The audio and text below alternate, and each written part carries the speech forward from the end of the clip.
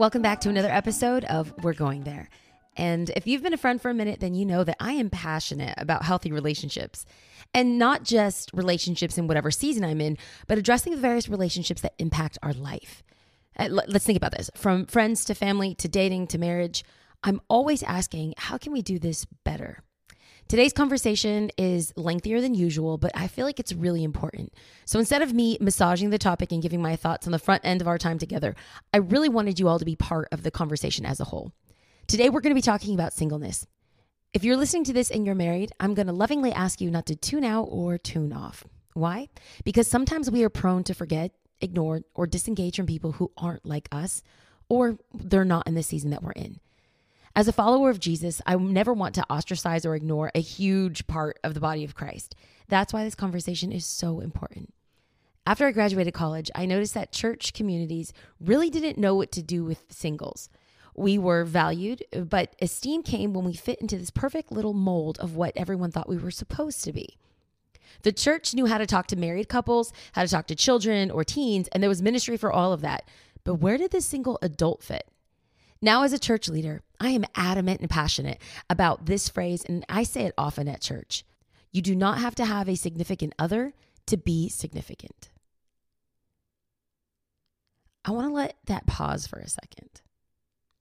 You don't have to have a significant other to be significant. I really want us to hold on to that because sometimes it feels as if our significance is going to happen when someone chooses us or picks us. Now, that's a lie straight from the pit. Now, if you're single or you know someone who is, there's many stages and phases of singleness, but I've kind of whittled it down to 3. And maybe that's where you find yourself today.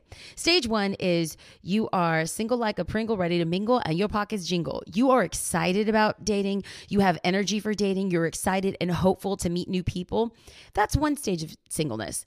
Another stage of singleness, you might be coming out of a relationship. Broken heart, broken relationship, broken dreams, or maybe you are currently in a broken relationship where you know at some point this is going to have to end and the idea of relationship feels very scary. Or maybe you find yourself in a third stage, a stage where you have hopes of being married, you have hopes of being in a relationship, but you are still single. You've done everything right. You've prayed, you've gone to counseling, you've fasted, you're in a support group, you have lots of friends, you're on online dating, but you're still single. This is super important for us to recognize and identify what stages we're in and how we are to respond when we are desirous of some sort of different outcome. But whether you are male, female, young or old, married, widowed, or divorced, I want you to know this. Your singleness is not a curse. Your singleness is not a disease. Your singleness is not a problem. Your singleness doesn't make you less than. And I want to dismantle the lie and the misnomer that marriage is the prize for being beautiful or a better person or more holy person. That too is a lie. Now, someone out there might be thinking, well, that's easy for you to say because you're married. And that's true. But for a long time, I wasn't. And I swore to myself that I would never forget what it felt like to be completely alone and completely unchosen. Now, I remember getting invites and seeing the progression of invites as life changed. It went from college graduations with my friends to engagement parties to weddings and then to baby showers, all while my life stayed exactly the same while theirs continued to move forward. This is how bad it was.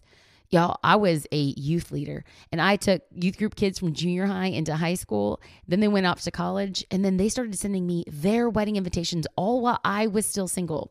Now, I am so passionate about getting resources into the hands of my friends and podcast listeners.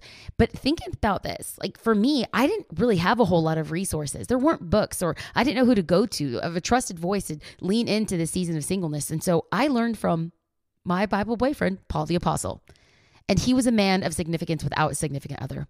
Paul knew that he could maximize his kingdom impact by not getting married. That's why he said in 1 Corinthians 7:8, now to the unmarried and the widows I say, it is good for them to stay unmarried as I do. First, it needs to be said that marriage as well as singleness are gifts from God and neither is better than one or the other. However, Paul, who was not married, shared that he wished everyone would have the same amount of time and energy that he had to give themselves to God. This was possible because he didn't have to care for anyone else, a wife or children. In this beautiful season of singleness, you have the potential to focus on God and your purpose on life outside of someone else. There are things like switching jobs or moving, starting a business that me personally, I cannot do without thinking about the causal effects that it will have on my husband and my kids or even the church. So I'm inviting you, especially those who are single, to decide how you are going to live your life now. What are you going to do to make your life significant now? I know for me, there was no guarantee that marriage was in my cards. And statistically speaking, marriage is not going to be for everyone. So I had to make a decision to maximize my time, whether or not I got married. And at some point, I pray that you realize that your impact, your efficacy, your significance doesn't depend on your marital status. Before you waste your life sitting idly by, waiting for someone to marry you and make you matter, identify what season you're in. Maybe this is a season for you to get emotionally healthy. Maybe this is a season for you to get out of debt. Maybe this is a season for you to move or go back to school. The reason why I want you to do this assessment before and or after this conversation is that we have got to get singleness right. If we don't get singleness right, you'll get dating wrong. If you don't get dating right, you'll get marriage wrong. If you don't get marriage right, you will get divorced right. And if you're looking for someone to validate you, fix you, or make you whole, you will be sadly disappointed. The significance you crave isn't going to come from a significant other. On today's episode, we're going to sit down and have a conversation with two women who I love and adore. Kait Harris lives in New York City and is a photographer, writer, and podcaster who has lots to share about dating, love, sex, and relationships. Kait Warman is a Los Angeles native who is navigating singleness while being single as an entrepreneur, relationship coach, podcaster, and writer. Do me a favor and pull out your notepad, your pens, because they are going to drop some gems on us that I want you to write down. And if you are not single, will you write this down or share this podcast with your friends, especially those that might feel like this could be a word in due season for them? And I know our podcast guests are always so touched by your amazing responses. You can tag Kat at The Refined Woman and Kait at Kaitness. That's Kaitness as a way to thank them for their story and their wisdom. Now let's go ahead and jump right in. Kat, Kait, we're having a conversation. We are having a conversation today, and it's high time that we go there. So welcome to We're Going There. I'm so excited to have you guys on the show. Oh my goodness. Thanks so much for having us, Bianca. Also, can we talk about your eyebrow game today?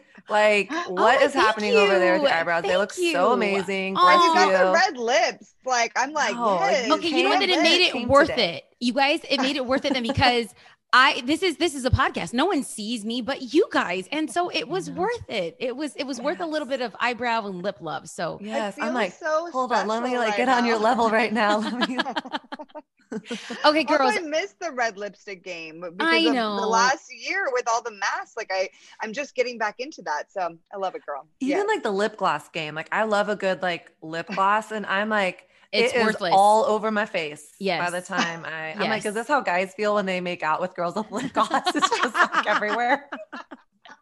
This definitely has to go in one of the quick fire question rounds because I feel like this is going to be a great introduction. So welcome to the show. Kat, give us a little update about where you are coming to us from and what's on the horizon. And then Kait, I want you to go and introduce yourself right after.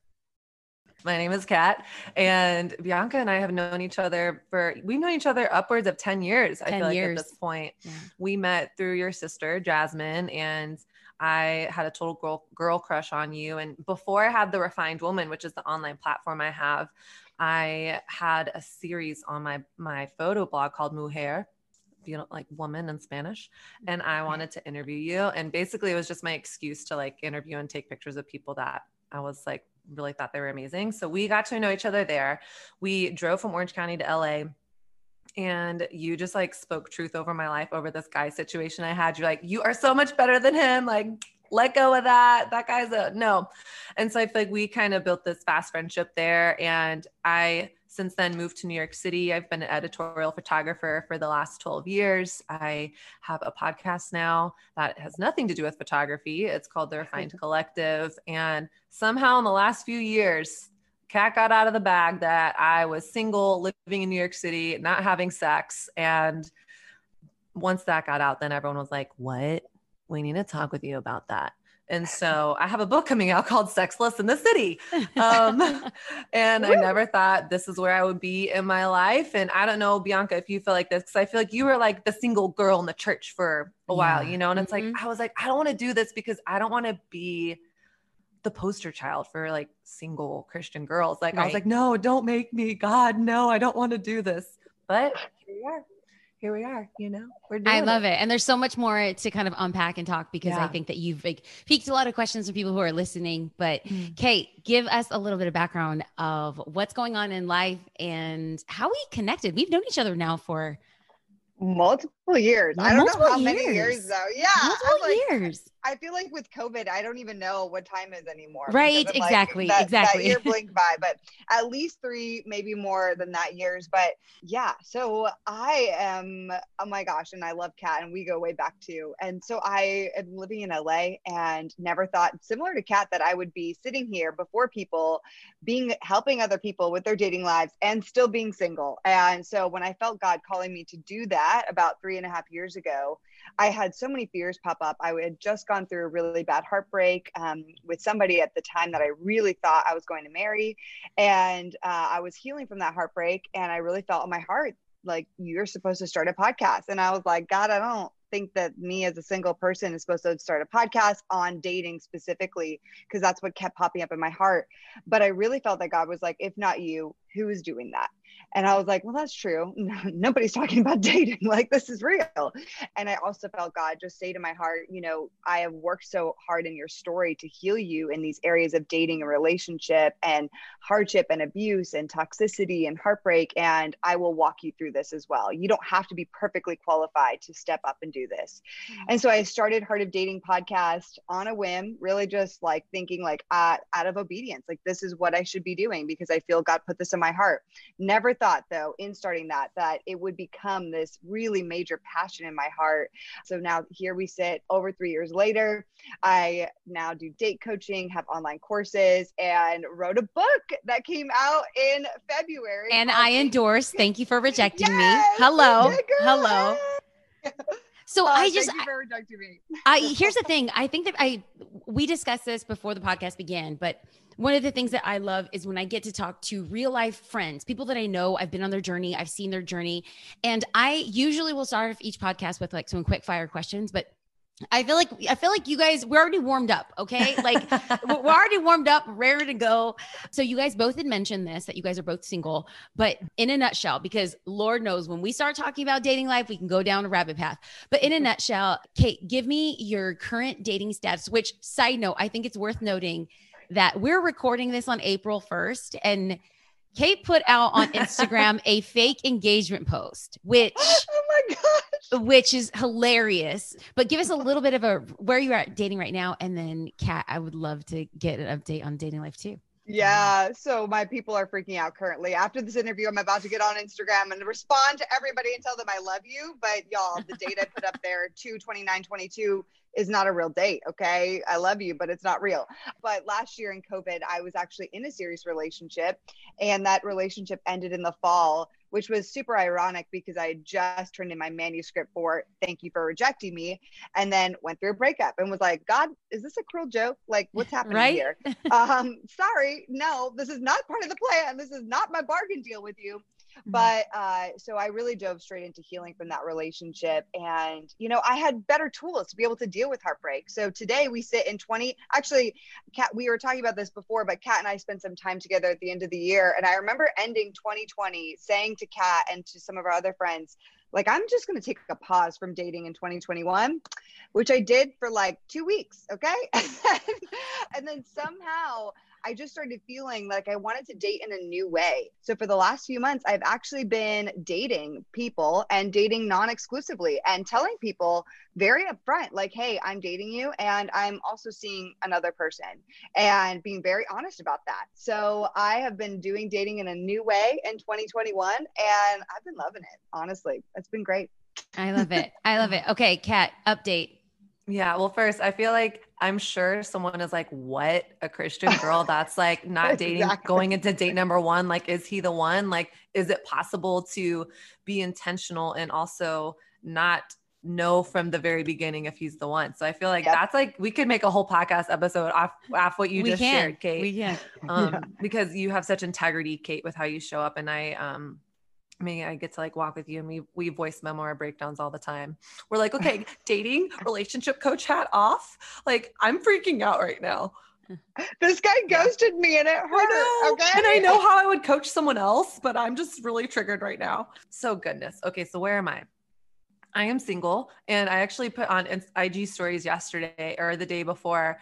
I mentioned you, Bianca, because you put something, I can't remember what it was. It but was about not our time, but God's timeline. That's right. I was like, I feel attacked, because I for sure thought that I would kind of like the end of my book journey about sexless in the city. I've waited all these years. I've done all this deconstruction, dismantling the shame narratives in my dating and sexual life, and still, holding true what I believe scripture to be saying. And God's just going to bless me. And I remember a year and a half ago meeting with my publisher saying, I'm going to be engaged and or married and pregnant on my book tour, just so you guys know. I was like, name it and claim it. I'm thanking God in advance for the prayer he has yet to answer. And I still do, like, I try to live from that place of thanking God for the stuff that has not yet happened. But I'm like, clearly that was not God's plan for me. I have so many friends that have met people and got married in the pandemic. And it has just been like kind of a desert for me. And even just in the last month, I know I shared with Kait recently, but I was just like, man, I am striking out. Like, I have had just like a couple scenarios recently where, I thought this guy liked me. I thought he was putting out the feelers. And so I like take a step towards vulnerability towards him. Like, do you want to hang out, or do you want to go on a date? And I've just totally got the shot down. And I told my mom a couple weeks ago, I was like, I am definitely not single for lack of trying. Like, I have put in my 10,000 hours. And yet, like, I'm in a place where I'm single, but I'm dating. I have the online dating app.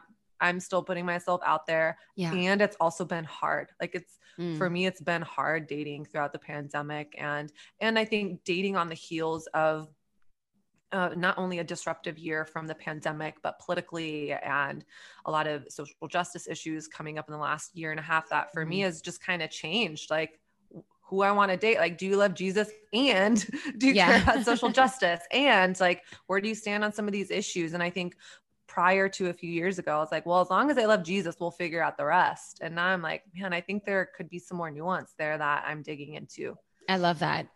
Okay. So here's I am passionate about healthy relationships. I am passionate about people stepping into conflict resolution with a great sense of self-awareness and taking risks and going on dates. But I think it's easy for me to say because I've been married now for 10 years. So my perspective and my voice and my lens is changing. Still passionate, but then at some point, when you're out of the game for a minute, it's different. And so you guys are both single. You guys are both pursuing dating and or actively dating.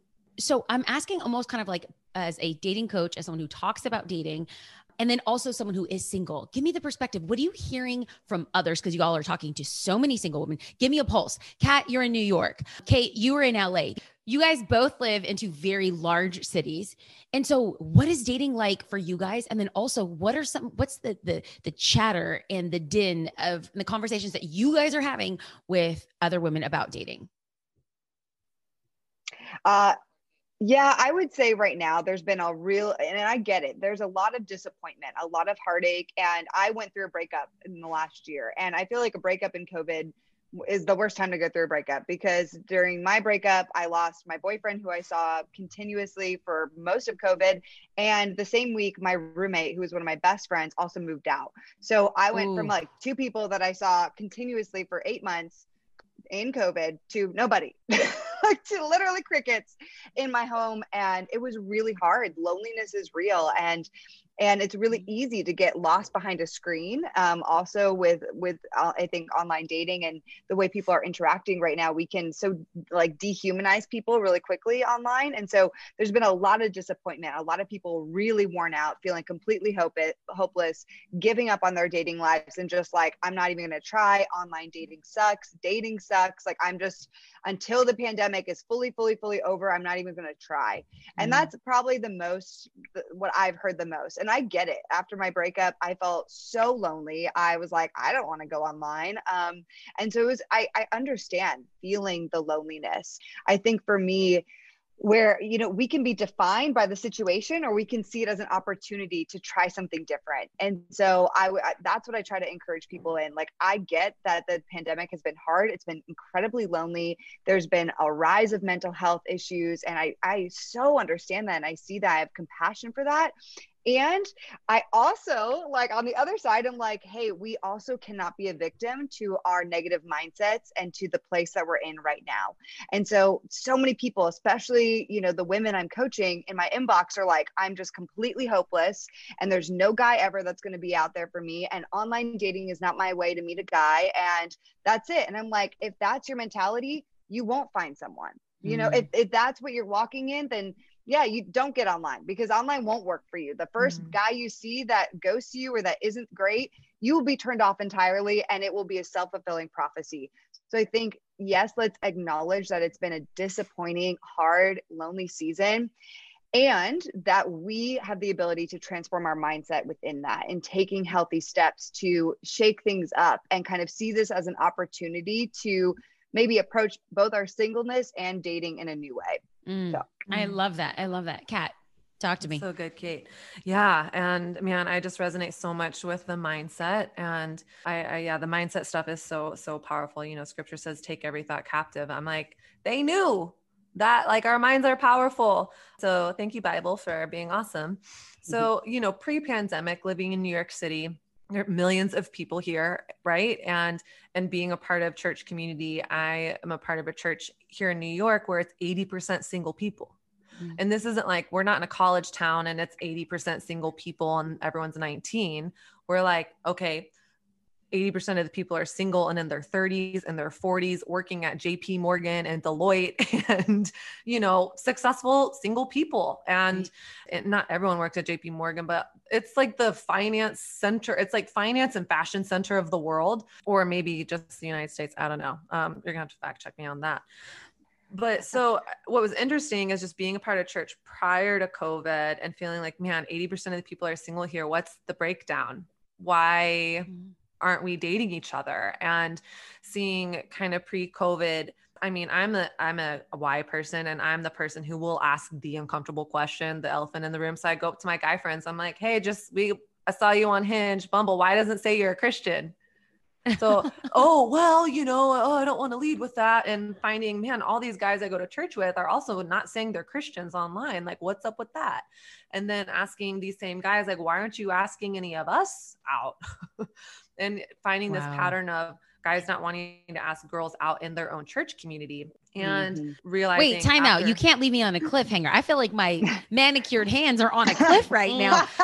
So when you called this person out, or these guys that you're in community with, and saying, hey, why aren't you asking any of these girls out? What did they say? Because as a church leader at the Father's house, I'm seeing all these like single guys. And here's the thing. I am like very proactive about it. I'm like, yo, look at you're not in a famine, baby. You're in a feast. Yes, you have legions of women here. Like, let's make this happen. So there's relationships that are blossoming in our church, which I'm really excited about. But when you called this guy out, what did he say? And I didn't just call a guy out. Like, this is like me talking. I'm like, I've literally had like panel discussion, round table discussions with my guy friends. So put it in a nutshell. And what's the reason why? Is Christian girls put too much pressure on dating.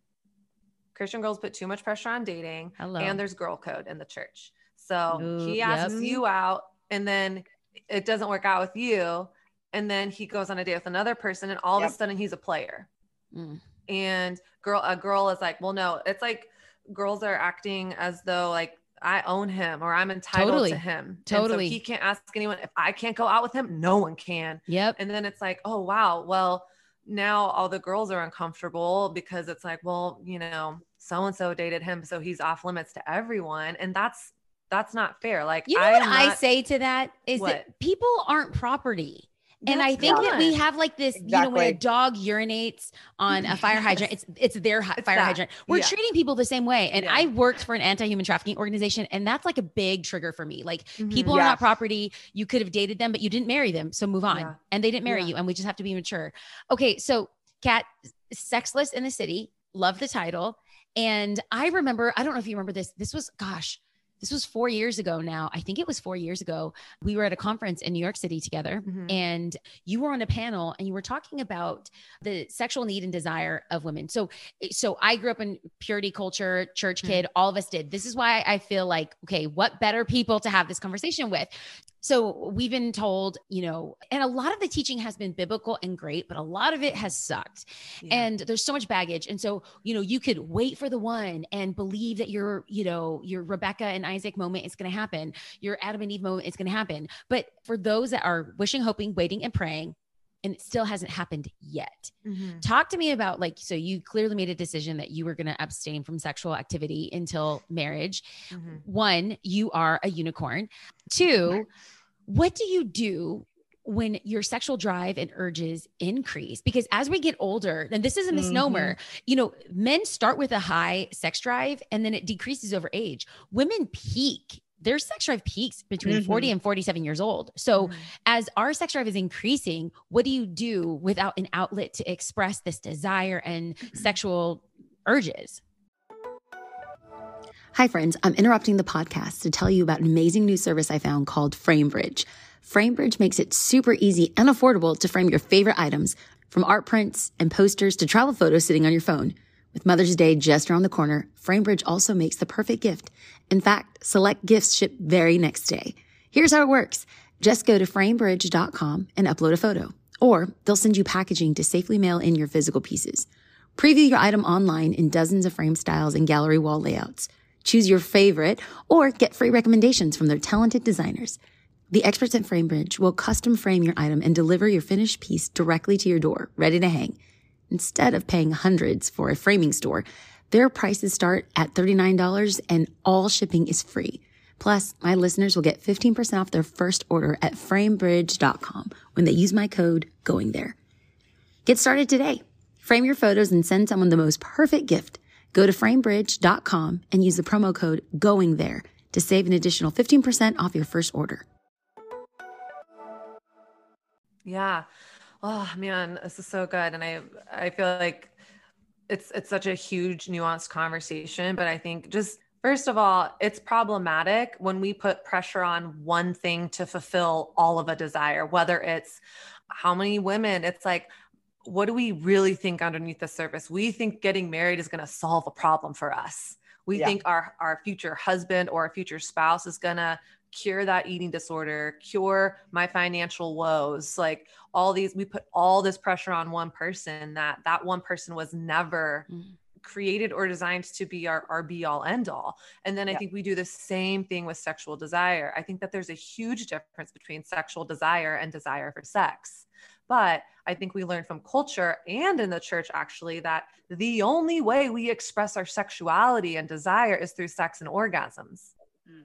And so if you're in culture, good news. If it scratches, itch it. If you're hungry, feed it. Do what feels good, right? But if you're in the church and you're taught, all right, you know, God's way, scripture way is to flee from sex outside of marriage, then that's really bad news, right? It's like, so I'm in my sexual prime and what do I do with these urges? I think if sexuality were a book, that sex and orgasms and physical intimacy would be one chapter. And so much is able to like settle and release when we expand our vision on sexual desire. Sexual desire is just the desire that every single human has that compels us to get outside of ourselves and into relationship with others. So does that mean physical intimacy and body parts touching? Yeah, sure. But it also can mean so much more. I think a huge way that I love embracing my sexual desires as a single person, I'll give you two examples, one is I think sex is the ultimate form of collaboration with another person that has the opportunity to bring new life into the world. And so let's take that principle. As a single person, I'm feeling my feelings. I'm feeling turned on. I'm feeling aroused, whatever it is. Let me use that energy. My pastor here in New York says, have an eroticism and passion for life that leads you into relationship with other people and make new things with them. Like use that energy, that desire to create new things in the world. Like we right now are connected to our desire because we are in collaboration and relationship with each other, putting something new out there in the world, hoping for it to be a better place because of that. And so I think that's a beautiful way to connect to your desire. I think another way is the practice of being present. Like in the bedroom, you want to have a positive sexual experience. If you're thinking about that email you have to send, right? I mean, it's like you're taken out of that moment. So how do we practice being present? Put your phone away, have people over for dinner and have everyone put their phone in a bowl at the door and have beautiful conversation, beautiful food, have good music, be connected to your senses and be in community with others. I think it's almost like we create such a pressure cooker in the church of like, okay, so the only way, the only way you can express this is through sex. But at the same time, the church is like, don't think about sex. Don't talk about sex. Like, don't even think about having sex. And then it's like, well, then guess what? The only thing I'm going to be thinking about, like oldest trick in the book. So the purple elephant. The purple elephant. I think we have to reimagine sexuality and make the distinction between there's sexual desire and desire for sex. There's moments where I'm like, yeah, as a single person today, it'll be really nice to have sex right now. Well, first, I'm just going to acknowledge that. And then there's other times when I'm feeling desire and then I can check in and say, what is it I'm really longing for right now? Actually, I'm really lonely. Yeah. So perhaps I can go hang out with a friend, or actually I'm really just feeling like I have pent up energy. Maybe I can do an awesome dance class or go do a fun workout. Yeah. So I love what you're saying. And I feel like there is everything feels really integrated when it comes to relationships. And so, we're talking about like having these sexual desires. Well, what happens when, Kat, you were talking about being in relationship with people and how that need is met. Well, if there is a rejection that's at play, if you were in relationship and that door shut in your face, and that could even be platonic friendship, there's that ache and that longing, that desire. So Kait, talk to me. You wrote a whole book on rejection. Yeah. Sometimes we have these moments where we act out in response to this feeling of rejection. And so what have you learned in the process of writing an entire book on rejection? Yeah. And actually, I love everything you just said, Kat, too. And we've had so many conversations about this because it is difficult, especially when we feel emotionally more vulnerable. And those moments, especially after rejection and or a heartbreak, we can feel really emotionally vulnerable. If we don't have tools in place, if we don't know ourselves, we may go into easy numbing mechanisms. And that numbing mechanism may be work.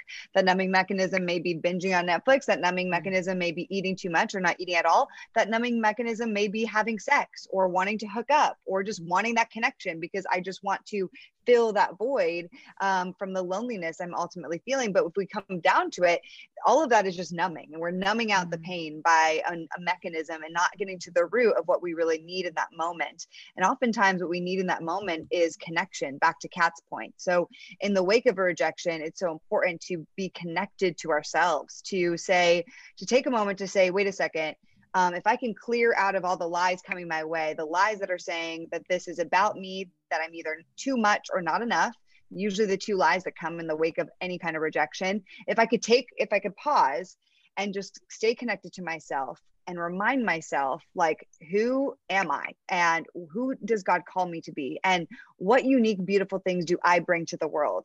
And what I often see, and where I try to coach people and what I had to learn in my own journey, is that we haven't done that work already before we get out there and talk to people or put ourselves out there. And therefore, when a rejection happens, our entire worth is in that situation. And so a man doesn't want to date you. You're like, oh, it's because I'm not worthy. I'll never find someone. God isn't good to me.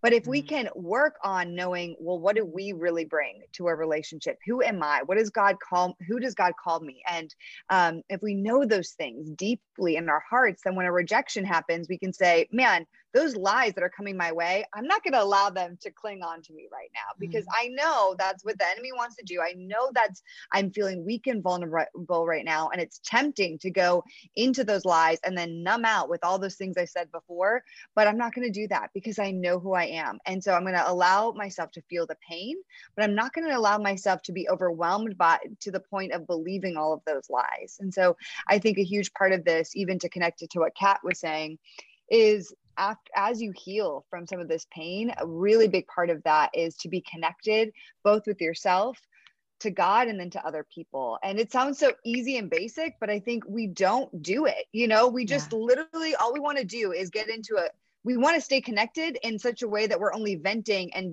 loathing our pain. Like we're a victim to all of our pain. So I may call up a girlfriend, but all I'm doing is talking so bad about that guy or so bad about myself. And that's not truly staying connected to somebody.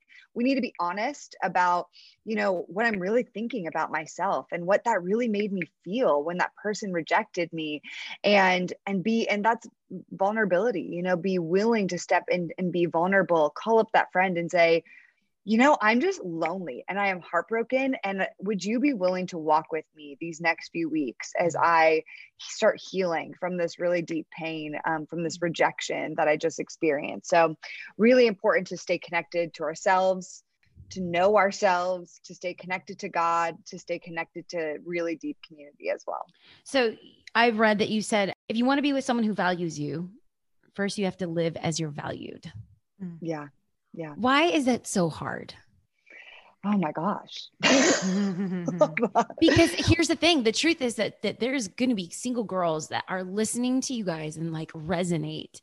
And it seems like as an outsider listening to you guys and all that you guys have accomplished, it feels like, wow, you've really figured this out. But is that something that you still wrestle with? And if so, why is it so, we know what to do. Why is it so hard to do it and or believe it? Yeah.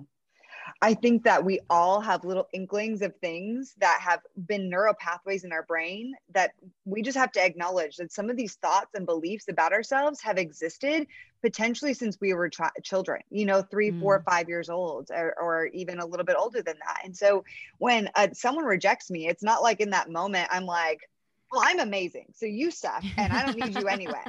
Like that's not my reaction. My reaction is like, wow, that really hurts. And I really wanted this to work out. And there are doubts that come in my mind, and there are things that start to play in my head about myself. It's not like I'm like completely invincible to them. The reality is that we aren't invincible to negative thoughts. We aren't invincible to rejection either. And so, I know that I know my triggers. I know that there are belief systems that exist that are really deep neural pathways that I've worked really hard to rewire through the years, through extensive healing and therapy and being honest with mentors and friends in my life.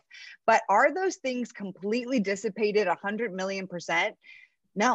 I can't tell you how many times I've contacted Kat over voice memo because we're good friends. And I'm like, Kat, I'm literally struggling with this right now. This lie, I believe this about myself. Like, I don't know. Like, I know I shouldn't believe this. I know that it's not true, but I'm struggling with this right now. And it just hurts. It sucks. And so, we need these people. We need to first know what those things are, and which means we have to go on a journey of knowing what are those belief systems about ourselves, and then deconstructing that, looking like, okay, well, where did that start from? If this belief system is that I'm not worthy of love, or that I'm ugly, or that I'm too much or not enough, where did that come from? Because it didn't just sprout out of nowhere. Like it originated somewhere, usually from your childhood. So then we got to go back to those layers. Okay, well, did one person speak that over me, or did a situation make me feel that way? And then what other situations compounded over time to continue that messaging over and over and over again? So now I'm in my 30s when a situation happens that triggers me back to that thought that I'm too much, because that was my thought as a child. I'm like, oh my gosh, okay, I'm feeling too much. I'm feeling like this. I'm just too big for people, for men. Like I'm too much for them, like my personality, my emotions. And I'm like, oh, and I get triggered, and I have to take a moment and just recognize, man, that's coming from my childhood. That's coming from those years that I was told that. by my parents, you know, or they emphasize that through the way they were parenting me. And I have to get honest with myself and say, okay, well, what is it that you truly know about yourself today, Kait? You know, and then bring a friend in, bring God into the situation. But I think Kat and I can both vouch for the fact that like, we sit here preaching whatever we're preaching. And yet we still, I mean, those thoughts of are very real, and happen for both of us. So, Kat, I think like I've known you for a decade, and I literally remember the names of guys that we've had conversations about, which don't worry, we're not going to say their names here, but low key, if I'm being savage, I literally could say their names and be so mean because I have stories. So I won't do that because I'm saved and sanctified. Praise the Lord. But I will come for people because I will take these earrings. I will take these earrings off. We're all wearing hoops. We're all wearing hoops. There you go. Okay. So one of the things that I do love, Kat, about this season is that you've just been so honest about your desire to be in a relationship, your desire to be married, and it's a desire yet fulfilled. So somebody, if they can hear me talking about singleness, it's like they can listen from a different perspective, but it's different because I'm married. Right. What are you doing? Yeah. What are you doing being Sex in the City? Little plug for the book, you know. Hello. What are you doing in the practical when you are in a dating spell, and what does that look like? I want practical handles. I want the nitty gritty because somebody out there is going to be set free because of your wisdom. Come on. When you say dating spell, what do you mean by that? I'm sorry, dry spell. Oh, dry okay, spell. Okay. A dry dating spell. Hello. I was like, what? Well, I think the first step to like any sort of honest relationship with myself, with God and others, is to acknowledge the desire. It's why even on my podcast, I'll be like, yes, and I am single and I long to be in a relationship that leads to marriage, and I want to be married. I would love to have babies one day, because I want to own that. There's nothing shameful about that. So I think first and foremost, like before we can talk about how do I deal with dating in the dry spell, it's like I have the permission to want. And I have the permission to be honest with my desire. There's nothing embarrassing. Also, if you are a person that doesn't long for marriage, like you're allowed to not long for marriage. If you are like, it was funny the other day, my sister was like, why would she was like, I never want to have kids. And I was like, oh, interesting. Like, tell me about that. And she was like, well, don't most people just like, people just don't want to have kids. And I was just like, yeah, you are allowed to not want to have kids. You aren't less of a woman. You aren't less of a Christian woman. And so I think first, let me acknowledge where I'm at, because God can handle it. God already knows. And then from there, I think the hard part, right, is holding the tension of like, here's the desire and it's not happening. And then also remembering like my life is not on hold. Like, I feel like that's like the biggest thing I encounter is, and I used to believe this too. I used to believe my life will start when that wedding ring is down my finger. And I played small in my career. I was not great with my finances in a lot of my 20s. I thought at some point I was like, yeah, I'll do the photography thing, but I don't really have to like save a lot. Cause I was like, I'll just meet a guy who's been really good with his money. And then I'm just going to start popping out babies. So I didn't really have a vision for my life or the calling that God had for me. And now I'm like, my life is good. Like I have a life where I am living out my calling. I feel connected to God. I feel connected to others. And I know that I would rather be single than be with someone who isn't a good fit for me. And I've almost gotten engaged. And you probably know the guy's name, Bianca. You guys both know. I mean, this homeboy was even talking to my dad, asking for my hand in my marriage. And thank God my ex ended up getting scared and walking away, because I wouldn't have had courage to walk away. And I would most likely I would probably be divorced by now. But like, I just feel like I could be married if I want. Like we all could be dating people, like go online, swipe right. Like you can meet someone who's good enough, but I just feel like, no, like I know that I know. Cause I've been in relationships that I've settled. I know I'd rather be single than be with someone that is like not the person that God has for me. And in that, like, and then like the other hand, so if like we're holding the tension of I long for the desire and I like my purpose isn't defined by my relationship status. And also it's still hard.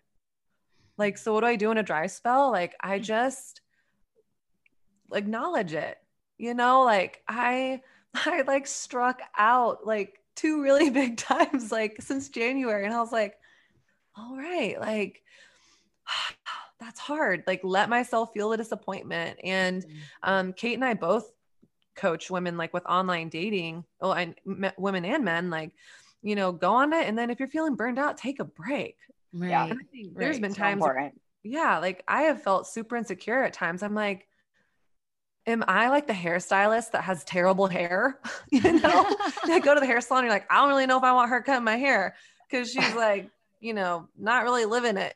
And I think there's been times where I felt insecure of like, man, here I am dishing all this advice and it's not working for me or hasn't worked yet. So I think in the dry spell, like be honest with yourself. Yeah. I think we tell each other and ourselves these very weird spiritual lines, like it'll happen when you least expect it, or just be content in your relationship with God. And so we're like, I'm content, like pretending that we're content. I just think God can really handle our honesty. And I think, so let's just be honest with the dry spell, where we're at with the disappointment, and also have the audacity to believe that when God says, when Romans 5:5 says, hope does not put me to shame, that means hope does not put me to shame. Now that's not me like naming and claiming, if you want a husband, God's going to give it to you because hope does not put you to shame. It just means if I'm hoping for a thing and believing for it, regardless if I get it, God is good. Yeah. And he's not going to shame me. And so I think it's like, can we sit with the tension of the both and the tension of the longing with the tension of still putting ourselves out there? Yeah. And I think it's easier to pretend that we're fine. I'm fine. Or I recently met a few girls who are like, I'm intentionally single. And I'm like, no, you're scared of rejection. Like you need Kait's book. Okay. Yeah, it's too painful. Here you go. Painful to hope, right? It's painful to let ourselves hope. Yeah. Because with hope comes the possibility of heartbreak. Or what if the answer's no? What if God's like, no? That's a hard thing to sit with. So yeah. I think so. As we kind of like wrap up this conversation, which I mean, this topic is so layered and so nuanced, but you guys talk to many single women. You guys are in the middle of this. You guys are outworking it. And let me affirm you doing a really good job at it as well. So if you haven't been told that you're doing a really good job at navigating your own singleness while leading people in this journey of singleness, let me just affirm you guys both, because you are. But what is a question that I didn't ask you, Kait, and that I didn't ask you, Kat? What's a question that I didn't ask you that I should have, because you feel like, oh, this is what I learned and I'm dying to share this with someone. So Kait, you go first. Oh, girl, I think my biggest lesson in the last few years that I could scream it from the rooftop is that we need to get rid of our idea of quote unquote type. I think the first thing that we ask people, it's like, well, what's your type? And I cringe a little bit at these days, because usually when we answer it, it's like, oh my gosh, he has to be 6'2", he has to be a worship artist, he has to lead a Bible study, and he has to play lacrosse and yada, yada, yada. I'm like, why, what? Like, why is that your type? That has nothing to do with the heart of the man and who he is. And when you ask married couples, usually when you ask married couples, a lot of times when I do, I'm like, did you think this is the person you'd end up with? Most of the time they're like, No, I'm going to answer that as a married woman. I saw him. I thought he was good looking, but if you walked down the street, it wouldn't have been like, oh, break me off a piece of that. No, it was the heart behind him and his heart for the Lord. I was like, oh my God, that's hot. So I could co-sign. I'm your witness, girl. Girl, exactly. And what I love about it is like, I've challenged myself throughout the last 5 years on that. And even just in 2021, I mentioned at the beginning that I am dating a few different people. And I want to just quickly touch on that. Like, you can do that if you're very clear with people and you're not doing it forever. And you're not like, leading anybody on. A great book on that is How to Get a Date Worth Keeping by Dr. Henry Cloud. And so, but through that, even just dating a few different kinds of people this year, they're different people. Like, they all love God. So that's a core thing that for me is really important. And that's a value that I won't negotiate on, but they're all different. Their interests are different. Their heights are different. Their jobs are different. The way they look is very different. And like, you could line them all up and be like, wow, these are different guys, And so I think this idea of a type, and I see so many women, they're like, no guys are asking me out. No guys are asking me out. No guys are asking me out.